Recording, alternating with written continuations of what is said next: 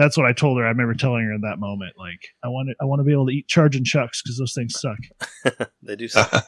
But I was very disappointed to find out that that's not a code. Like, I could not ever figure out that code. I always hoped it would come out someday. I've even checked for it online from time to time to see if someone figured it out, but I don't think there's a code to make Yoshi eat anything, which kind of sucks because that was what I wanted. That was the first thing you thought of when you heard. I thought I thought all my wishes would be granted. Yeah, like Yoshi will be. That one wasn't. No one will defeat Yoshi now. He will be the ultimate eater and eat everyone. Yeah, that's an interesting. I would like to see him eat Charging Chuck. It feels like it would like break the game or something because Charging Chuck is so big and he's like so much bigger than Yoshi. Right, Charging Chuck was a new kind of enemy. I think that was the thing. Like, he's not really a mini boss, but he's almost like a mini boss in the sense that he was the hardest Mario. You have to jump on him 3 times. Yeah, you have to hit him like a normal enemy, and he can jump, and he like has really crazy, unpredictable behavior sometimes. Like he'll like jump straight up, or he'll like run at you, or he'll split into 3 sometimes. Yeah. So yeah, I hated those guys. I still do. The whistle at fish, wake up the fish. In that one level.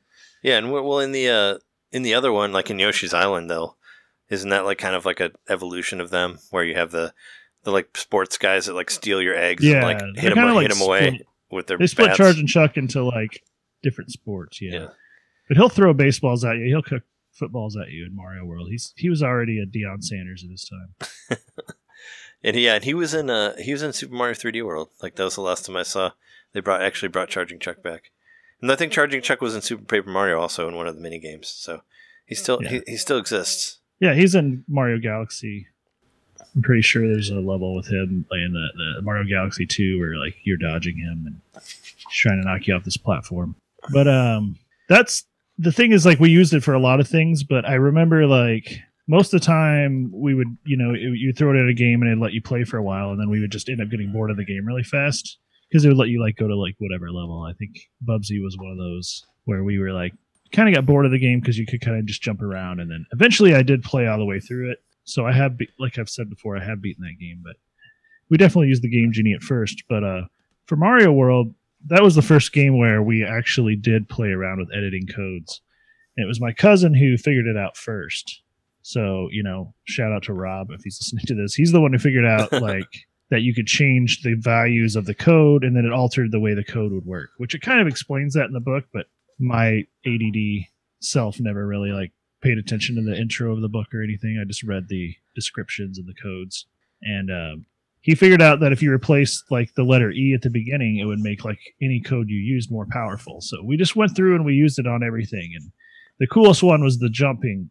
First we figured out like, cause there was like a super jump in it, but there wasn't like a float jump. And we figured out if you put EE at the beginning of the code, like you would just go up until you let go of the button and then you would fall. So it was literally like, and then you could fall and then hit the button again and then you'd start to float back up. So it was literally like just flying with the jump button. And wow. It was a ton of fun. Like we went through and just like explored the game, and we'd already beaten it at that point, but we were able to just kind of like, go all over the place. And this was all stuff that wasn't in the book, right? Like wasn't already included in there as a code?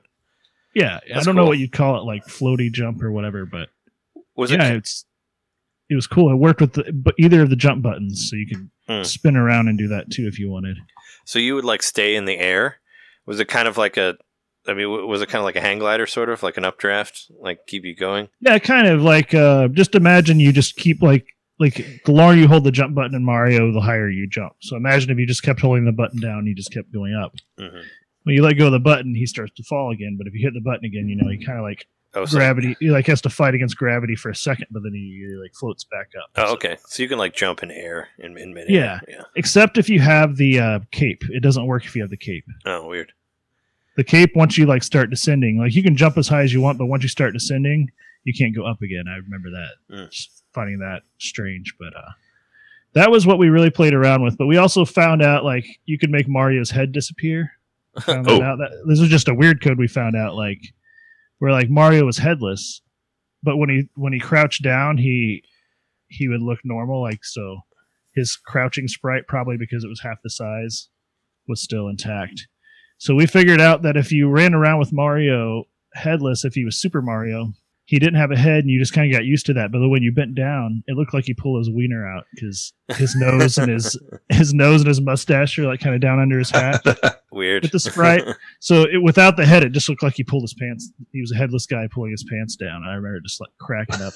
Wow. Like, you're like, it looks like his wiener. Look at his wiener.